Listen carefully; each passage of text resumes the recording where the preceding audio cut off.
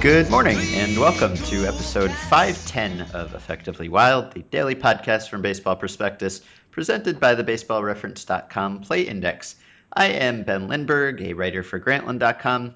Sam, my usual partner, you know him as Sam Miller, is at the Area Code Games today, and his hotel internet was not up to the task of podcasting. So therefore, I have replaced him with two other people because it takes two people to fill his shoes. One you know well, Russell Carlton from Baseball Prospectus. Hello, Russell. Hi, I get the left shoe. And the other podcast partner today is Michael Bauman, who is one of my colleagues at Grantland and also a writer for Crashburn Alley and a regular listener whom we have mentioned on this show many times. Hello, Michael. Hi, Ben. First time, long time. So I apologize to everyone if the audio quality is not up to our usual standards. We should be back to normal on Monday. But for now, we are going to toss around a couple topics. Well, first of all, was anyone impressed by Javier Baez? Who's that? I haven't heard anything about him. Is he, what's he do? We did a podcast about him this past week. Oh, right, that guy. Thought you Yes. listened to this show. Oh, once in a while, yeah, I do. No, it's the Cubs are kind of starting to look scary now, so that's kind of cool. Yeah. So he hit 3 home runs in his first series at Coors Field, of course. It's a joke stadium. Anybody could hit 3 home runs at Coors Field. Exactly. So it's probably wise to mention that caveat. At the same time, not everyone in that series hit 3 home runs. He hit 2 of them to the opposite field. One of them was particularly impressive looking. Sam wrote an article this week about scouting Javier Baez as a non-scout. And I think his main takeaway was that he swings hard, and that doesn't look so great when he misses, but it looks pretty good when he makes contact. So that was fun to watch, and I look forward to watching it more. And I think my favorite thing about the Javier Baez story now might be the Manny Ramirez narrative, that Manny Ramirez is now getting credit for helping turn Baez's season around, which is... Manny Ramirez is now Mr. Miyagi, which is weird. I like any story that involves Manny Ramirez. I think I'm going to solicit him for writing advice. Me too, and this is a different sort of story. Like you always heard that he was a hitting savant, but not necessarily that he would be the best candidate to pass on those skills to others. But it seems that he is, and now that he is the AAA hitting coach for the Cubs, or coaching Baez and coaching other top prospects, that was something that people questioned when he was hired. You really want to entrust all of these future superstars to Manny Ramirez, but it seems that he bonded with Baez and with others, and so I'm enjoying that aspect of the story as well. So two things we want to talk about today. One is something that I wrote for Grantland on Thursday with a big assist from Russell, and it's about rotations and the playoffs and the A's and the Tigers. And we are also going to talk a bit about some pace of game stuff, something CJ Nitkowski wrote for Fox the other day. So we can start with the rotation stuff. So the main point of the piece was that there's this new rivalry of super rotations between the A's and the Tigers. Of course, these are two teams that have met in the ALDS the last couple of years and have gone 5 games, and both of those series have hinged on a Justin Verlander dominant Game 5 start. And both of these teams upgraded at the deadline, and they added a fourth really strong starter to what was already a pretty good rotation in each team's case. And so the question I was trying to explore was whether there is anything to the idea that pitching wins in the playoffs, that pitching wins pennants. And I asked Russell to help me figure this out, because this was a lot of people's take on these trades, was that Bean and Dombrowski realized that pitching wins pennants and that they needed to go get pitching, and that this will be the best way that they can ensure success in the playoffs. So I asked Russell to do some gory math, and you did, Russell. Yeah, I took a look at over the. I went back through the series that have been played in the playoffs since 1969, which is when the divisional play in the league championship series began, and I went and I pulled all of the series that have happened. I looked at what each team's first three starters in those games were, so you kind of get an idea for who was 1, 2, and 3. And that could be a little off because sometimes a team has to burn their ace in game 162 to just get in. But that's that's kind of what they're dealing with in the playoffs. And I checked to see, okay, does anything about these pitchers, does it predict whether or not a team's going to win the game or not, or the series or not? And the answer actually turned out to be no. I threw a whole bunch of stuff at them, like, teams with high strikeout pitchers, no. Walks, no. Home runs, no. All kinds of fun things I threw in some more exotic stuff. And it turns out that who you had as your pitching staff didn't move the needle on whether or not you had a good chance to win the series or not. Actually, the best predictor was just I had a control variable for the team's regular season records and how we would then project that to a 5 or 7 game series, and that actually did a really good job. So it's just kind of overall team quality rather than pitchers. Mm-hmm. So that's interesting. So a lot of people, it's maybe not the most intuitive finding. It seems like in the playoffs, pitching should be something that gives you maybe a bigger advantage proportionally, just because you can kind of manipulate how pitchers pitch in the playoffs more so than you can with your hitters, your defenders. You can concentrate innings among your best pitchers. You can work the starters that you like really hard. You can work the relievers that you like really hard. You don't have to start your shaky fifth starter or your mop-up man or your middle reliever so much. So it seems like there should be a benefit to that, and I tried to explain why that doesn't seem to be the case, or doesn't seem to be the case as much as we would expect. Would you like to summarize your own understanding of why we don't see an even bigger advantage for teams that have a strong ace or strong top of the rotation relative to, or once we adjust for their regular season record? Yeah, I mean, you think about it, and it's kind of it's a hard finding to really explain in 2 or 3 sentences, but I'll do my best here. Having a good, strong, trading for John Lester, trading for David Price makes you a better team. There's no question about that. Mm-hmm. But what it does is it makes you a better team rather than, confer some magic power on you through this magical amulet of pitching winning out in the playoffs. But my best explanation for it is that the playoff teams as a group are a very self-selected group of people of teams that come into make the playoffs. If your team does not have that strong ace, well, they won 90 games somehow. So maybe they had an elite bullpen. Maybe they had some fantastic guys in the lineup.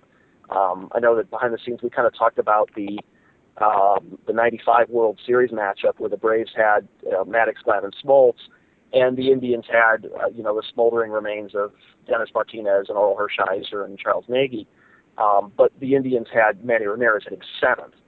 And so, I mean, there's that, a team that makes the playoffs, while they may not have that ace or that really strong top 3 or whatever, they have to be doing something right.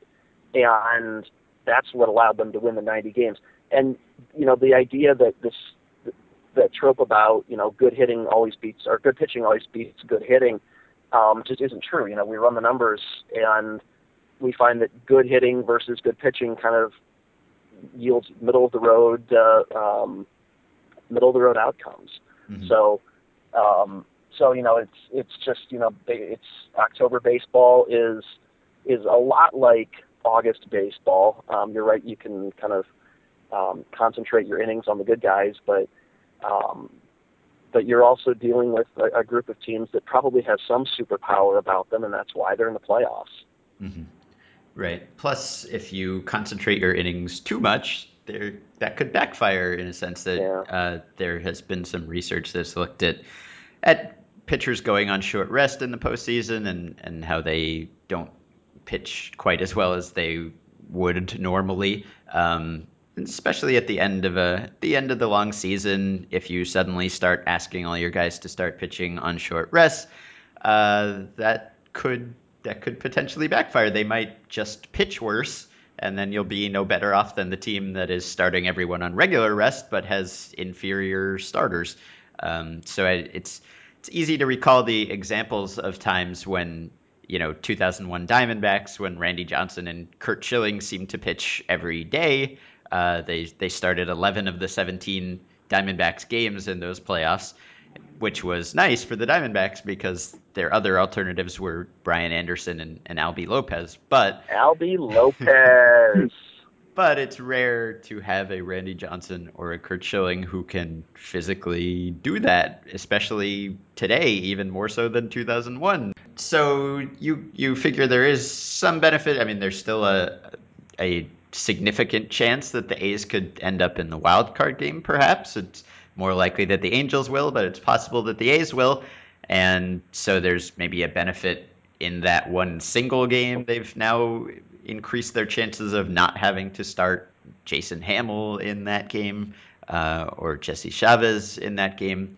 Not that those are options that many teams would be happy to have those back of rotations, but the A's have done better than that. And I guess the other thing is that as you said, you're playing other strong teams, and maybe the best example of that is that the A's and the Tigers might very well play each other in probably not in the ALDS, but possibly in the ALCS, and then there's no edge really to having a super rotation because you are facing a team whose rotation is comparable. And so when you look at the stats, it will look like whichever team won that series, another team with an equally strong rotation will have lost that series, and so it will look like there was no advantage to having that great four-man rotation because the other team did too. And I guess even though the having the fourth man is good, it means that you can start everyone on regular rest, and because all of their four starters are very good, you don't have to compromise. You get the benefits of a deep rotation and the benefits of a top-heavy rotation. They have it all, and they get to move someone to the bullpen, whether it's Chavez or Hamill or Verlander in the Tigers' case, and that helps too. There's some sort of ripple effect. Then again, how many starts does a fourth starter make for most teams in the playoffs? Not a whole lot. Plus, the better your top three are, the more likely it is that you don't necessarily need that fourth guy to be great. I gave the example of the Braves 1997 NLDS when they had Maddox, Glavine, Smoltz at the top, and then they had Denny Nagel as their fourth starter, who was great that year. He was really good that year. But he didn't even have to pitch in that series because Maddox, Glavine, and Smoltz won the first three games, and then Nagel was just sitting there and I guess waiting for the NLCS. So for all of those reasons, it's if the pitching wins pennants thing is a thing, if it exists, it's probably a marginal thing. It's great that they have strong rotations. They are certainly two of the best teams that have the best chances to win. But if they had made some other move at the deadline and upgraded at some other position by the same amount, if a big bat had been out there somewhere and they had made that move instead, probably they'd be in just about as strong a position today. But I'm looking forward to if the baseball gods are good, then we will see them play each other in the postseason because that would be a very exciting series, I think. Yeah, it makes me wonder if we've just sort of started to overthink the difference between playoff baseball and regular season baseball because the strategy is the pitcher use changes, but like the rules don't change, and the pitcher use strategy has really a kind of a small effect because, what's the difference over 3 starts that a fourth starter would make between Sonny Gray and Jason Hamill? Mm-hmm. I mean, that Sonny Gray is going to be particularly better than Hamill in these 3 particular starts. So I was sort of surprised that there wasn't an effect, but I'm finding myself, as I look back on it, more and more surprised that I was surprised that playoff baseball isn't significantly different than the regular season baseball like this. Mm-hmm. Yeah, that was one of the things I wrote because we're always perplexed that we can't come up with an answer to this question of what makes teams win in the playoffs, and maybe we can't come up with an answer because it's just not that good a question. Maybe there just isn't.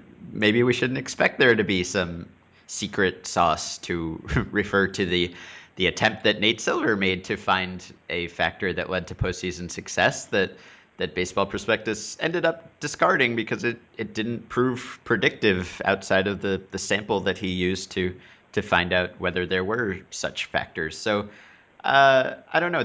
The game changes. Certainly aesthetically, there is less scoring in the postseason for a few reasons. The weather is colder, and of course the composition of the pitching staffs change. And I wrote about that in the article that the guys who actually end up pitching in the playoffs, if you look at their regular season stats, is about half a run lower than the team's regular season pitching stats as a whole.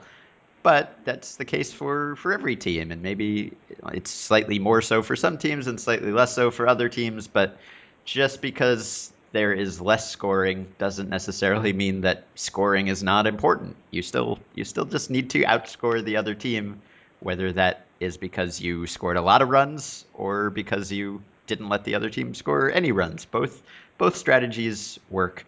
So it doesn't seem like there's a total paradigm shift in how one wins in October relative to how one wins in April. But we keep coming up with all of these theories because it's so important and everything is magnified, and it's not like the regular season where you have 162 games. It's 5 games or 7 games or 4 games, and so we kind of grasp at these straws of things that maybe might help you win because the unpredictability of it is unsettling.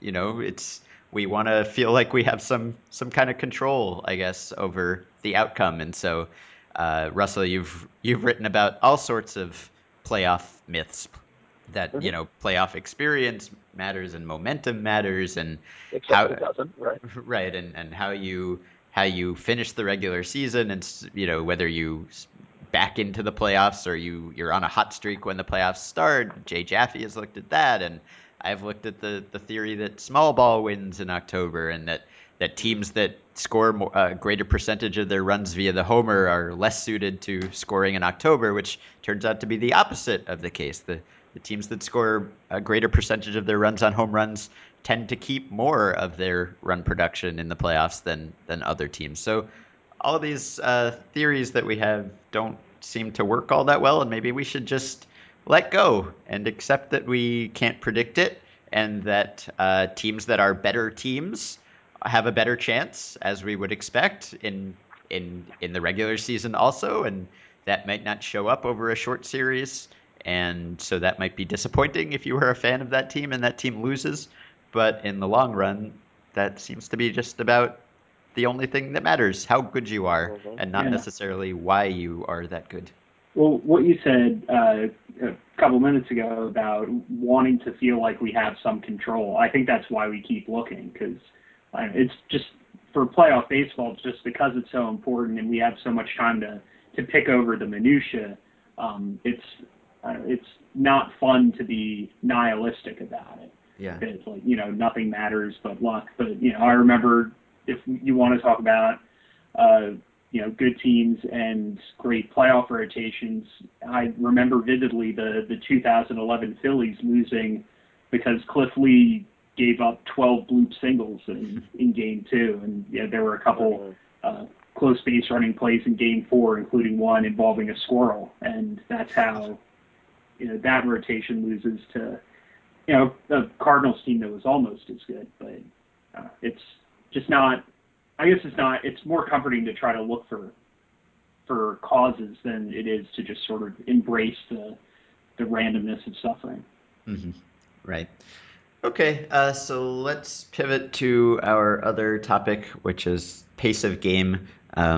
Buster Olney wrote today about what he believes are the biggest issues facing the next commissioner, who seems like will be named next week. And the number one thing on his list was the pace of the game and shortening the time of game and speeding up the game. And he seems to feel that a pitch clock is inevitable. We wanted to also talk about an article by C.J. Nitkowski for Fox this week, where he talks about limiting mound visits. And so this is one of the things that the Atlantic League is now experimenting with. Sam and I referred to that briefly in a recent show, that the Atlantic League has put all of these measures into place to shorten games, and it's seemed as sort of an experiment that if these things work, maybe Major League Baseball will consider adopting some of them. So one of them, and the one that CJ specifically mentioned, was that coaches in the Atlantic League are only allowed to visit the mound 3 times in the course of one game when they are not making a pitching change, and that the visits are only allowed to last 45 seconds. And if they violate that rule, then there is a ball charge to the batter. So the first thing, the mound visits thing, uh, I'm wondering how much time that would save, because I mean, limiting it to 3 times, I think that would cover the vast majority of games, right? Because when I wrote recently about Yadier Molina, one of the things that I was looking at with Molina was I was interested in whether the rate of mound visits declines when Molina is catching relative to some other catcher catching the same pitcher, because part of Molina's reputation is that he's like another coach out there. He can pick up all these things about a pitcher that a coach would, and so theoretically a coach wouldn't have to make as many mound visits. And it turns out that that's the case, that excluding pitching changes, there are only half as many mound visits when Molina is catching relative to some other catcher catching the same pitcher. But even with a non-Molina catcher, it's like two mound visits per 100 pitches was about the average, and there are more than 100 pitches in a game. So I don't know, maybe the average per game is 2.5 or something. So I guess if you're limiting it to 3, you'll cut down somewhat, although most games would fall within 3. But the 45 seconds thing, I don't know what the average time of a mound visit is, but it seems like, at least with some of the slower coaches, just getting to the mound is close to 45 seconds. So that would help, I suppose. But Michael, you have some feelings about pace. What are your feelings about pace? Well, I mean, the mound visit thing, it just seems so. I don't think it could hurt, but I don't like limiting the number per game. Although I guess they're already limited in that you can only visit the mound. What's it, once an inning, and then you have to take the pitcher out. Mm-hmm. But this just seems like trying to lose weight by cutting out your fourth Big Mac of the day. Like this is something that might save a few seconds on the aggregate. I think that if we're serious about getting the length of game back down closer to 2 hours, it would have to be either curtailing or limiting mound visits, or just taking just outlawing them altogether. If you visit the mound, you're a coach in the middle of the game, then you have to take the pitcher out. I think that would be interesting. Yeah. Bill James, like 15 years ago, I mean, he wrote about everything in the new historical baseball abstract, but one of his things was limiting throws to first. And again, I think that would save some time, but I don't know that it would make baseball seem snappy the way everybody seems to remember it being. Uh-huh.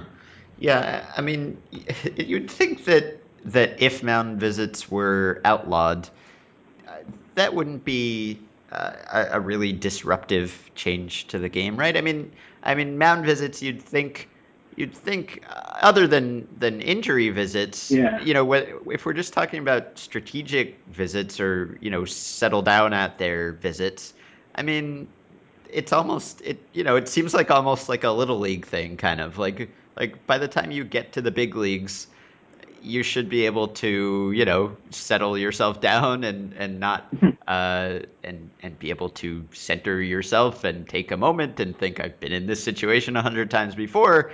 I should be calm and not throw wildly because I'm trying to get this out, that sort of thing. And strategically too, like a Major League Baseball player, you'd think, could study scouting reports and remember, okay, so this is how I pitch this guy, and wouldn't necessarily need to be reminded by that. And plus, you can talk in between innings, right? So if you need Yeah. to say, okay, these are the three guys who are coming up, let's go over our approach against these guys again. That seems like something you could do too, right? I mean, it's not like pitchers would just be completely lost if they couldn't get a mid-inning reminder from a coach. And maybe if that's the case, we don't necessarily know what the effect of a mound visit is. Russell, I know you are planning to do an article on that, and I look forward to it. But I do too. we don't know, whether pitchers actually pitch better than you would expect them to right after a mound visit or not. Um, but maybe if mound visits are outlawed, maybe maybe the mental aspect of pitching becomes slightly more important. Maybe your ability to control your emotions on the mound and your makeup and your preparation and that sort of thing. Maybe that becomes a more prized skill and a more valuable skill, and that seems like, that would maybe make things more interesting. That you'd have a slightly bigger advantage to players who are willing to put the time in to study opposing hitters' tendencies, or have better control of their emotions during the game. That would be maybe something that would be slightly more valued in a post mound visit world. But it doesn't seem like we would suffer in any way from not having mound visits. It doesn't seem like a pitcher who was prepared would suffer significantly from not having any mound visits. You can have hand signals from the dugout if you need to discuss whatever it is, alignments and where fielders are standing. So it seems like we could do away with that if we wanted to be serious about speeding up games. I don't know whether that's the best way. Maybe you can make more of an impact with limiting time between pitches, just because there are a lot of pitches and a lot of time between them. Yeah. Um, Yeah. but I mean, eliminating mound visits, and I actually did. This was about 4 years ago. I actually did some stuff on length of game. I think I looked at it from kind of mid-inning pitching changes, which people whine about too. And I calculated something along the lines of, if you got rid of all of them, it would save you about 3 or 4 minutes on the course of a game. And I mean, there's some amount. I mean, kind of the connective tissue around all of these pace of game um, issues is that there is no penalty for dawdling. There is, and so the incentives are all toward, let's take that extra couple of seconds. You get a little extra time to let your body recover from that last pitch. You get to, if you want to do something in terms of alignment, you can make sure everything's in its right place, and there's no cost to doing that. And yeah, it only adds, probably the tiniest bit of probability, but if it's free, you take it. And so, I mean, I wonder, and this gets back into the the traditionalist argument of, really the only other, really the only way that you're really going to cut down the pace of the game is actually just to install a stopwatch somewhere on something, and to really start enforcing that. I mean, you think about football and basketball. In basketball, you can dawdle, but you have 24 seconds to take a shot, or else you have a very real consequence. You lose the ball. In baseball, the goal of the game is to accomplish these strategic things that you got to do. You got to get out. You got to make 3 outs in the inning, and as a batter, you want to avoid making outs and push the runner across. But there's absolutely no penalty. And so, realistically, I think some of these things that they talk about, kind of slipping in time limits and slipping in some of the, you're not allowed to do this. I think that it would have to be on a much more global scale if we're really going to make a dent in this problem. I think you could fritter away 5-10 minutes off the pace of a game, but it seems that when people talk about it, they're like, no, we want to get it down from what's a 3-hour game to a 2-hour game. Mm-hmm. You could cut out some of the commercials in between. Yeah, I don't know. Nobody's going to want that. Yeah, I don't think you do that without cutting out commercials. The other thing is a lot of these, like eliminating mound visits or eliminating throws or reducing throws to first, they might have unintended consequences on gameplay. So I think the two, and if you cut down on throws first, that might encourage base stealing, which is fine by me because stolen base attempts are fun, and I'd rather take another couple minutes to have a game with more of them. But they've been working with I think a 20-second pitch clock in the SEC for years, and you'd never know it was there. But at the same time, Vanderbilt has like a team-wide policy of stepping out after every pitch and taking as long as possible to get back in. So as a result, they make the Red Sox look like like the 1941 Cubs. They just play long, interminable games. So I think if you eliminate one stalling mechanism, another one will pop up. But the best way to do it, I think, would be a pitch clock and just instruct the umpires to move batters along. Not allowing them to step out between pitches, things like that. But that might just be my own bias because I'm a Phillies fan, so I watch Jonathan Papelbon twice a week whenever the Phillies are winning, and he takes forever in between pitches. Yeah, he's no Joe Peralta, but no one is. So how does that pitch clock work? Because I know Sam's position on the pitch clock is that he feels it would make him a nervous wreck. that if he were watching some sort of counter between every pitch, he would just be anxious and unhappy and distracted from the game. I've never seen it. So if the bases are empty and you take 20 seconds between when you get the ball back and when you start your windup, it's counted as a ball. To my knowledge, there's no clock in the stadium. This is just a directive that the umpires have been handed down, and I've never seen them have to call it. So it's just something that this is the rule, and nobody's like pushing the boundaries trying to freeze the ball with the bases empty. They just know that there's a penalty for dawdling now, so they don't dawdle. So yeah, okay. So I mean, there's that rule technically on the books in baseball too. When the bases are empty, there's the 12-second rule, which is rarely enforced, and it's hard to say how often it's violated. I tried to figure that out earlier this year, but it's the way that it's written, it's sort of hard to pin down exactly when that 12 seconds is supposed to start. It's like it starts when the batter is in the box and is ready to receive the pitch, or some language to that effect. And so if the batter takes forever to get in the box, then it's taking a lot longer than 12 seconds, but it's not necessarily the pitcher's fault. And so plus it's hard for umpires to call that. I spoke to one umpire who told me that if you do call it, just because it's called so rarely, if you do call it, you're just leaving yourself open to a lot of criticism that the players are upset and the team is upset, and they call you and they say he didn't take 12 seconds, or why didn't you call it on this other guy, and then it's just this whole can of worms. And that umpire felt that the league doesn't really back up the umpires strongly enough in that situation. And it's a collective bargaining issue, and that's I guess the problem here is that owners, I don't think players are going to lead this charge, right? Because I don't think they mind. I don't think they want to be rushed along, and that's what I was told when they might want to get out before the bars close. That possibly. Possibly, yeah. But yeah, from what I was told, it would not be the players pushing for this, that they would have to be persuaded to agree to it. And then I guess that's the problem is if you're the owners, your primary goal is always saving money, and somehow managing to gouge the players or restrict their earning potential in some way.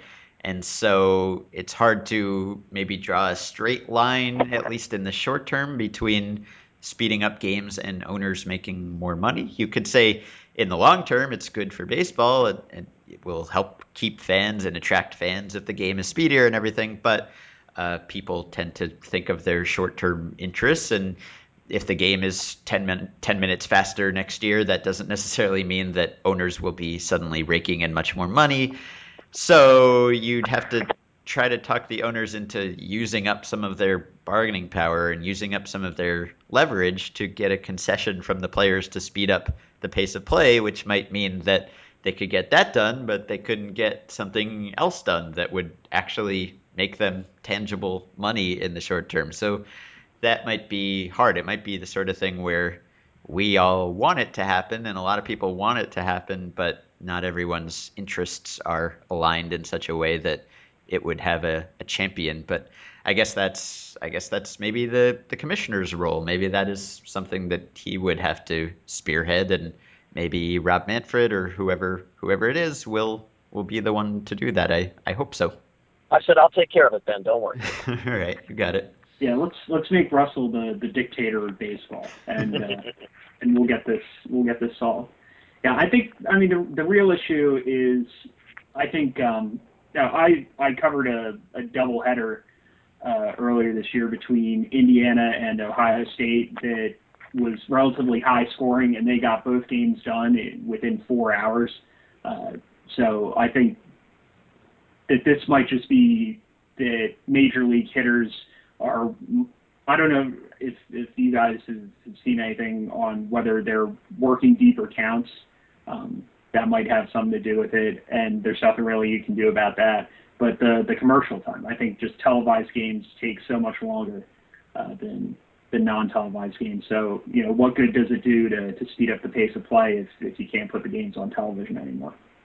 Mm-hmm. Not that anybody's actually suggesting that.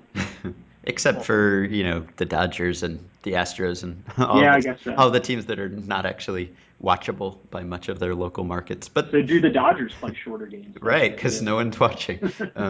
Yeah. All right. Well, thank you, fellows, for joining me and helping me get through this Sam Miller free day. Everyone should go read both of your collected works. Russell's, of course, at Baseball Prospectus, and you can follow him on Twitter at Pizza Cutter 4.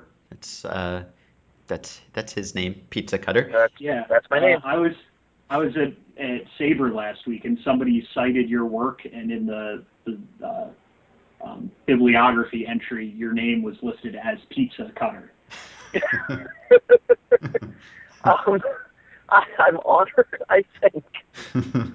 It's been years since you actually wrote under that name, but it seems to still be following you around. It keeps popping up. But that's it was a little joke because I had to be anonymous when I wrote at the old place that I used to write at, and I was in grad school, and I didn't want people to know who I really was. So that's the way it is.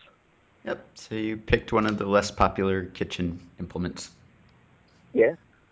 Okay, and Michael, of course, you can read at Grantland and at Crash Bernally and follow him on Twitter at MJ_Baumann, BAUMANN. And that concludes this fine show. So we will be back on Monday. I'll be back with Sam, sounding like we normally do at the normal time.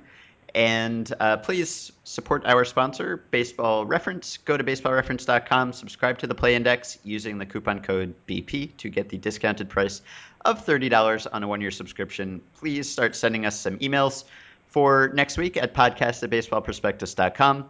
Join the Facebook group at facebook.com/groups/effectivelywild. We're now up to 1,650 members. And please subscribe to the show on iTunes, rate and review the show on iTunes. It helps us attract new listeners, and it pumps up our egos. Thank you, Russell and Michael. Sure thing. All right. Have a wonderful weekend, everyone. We will be back on Monday. We three, we're all alone, living in a memory. My echo, my shadow, and me.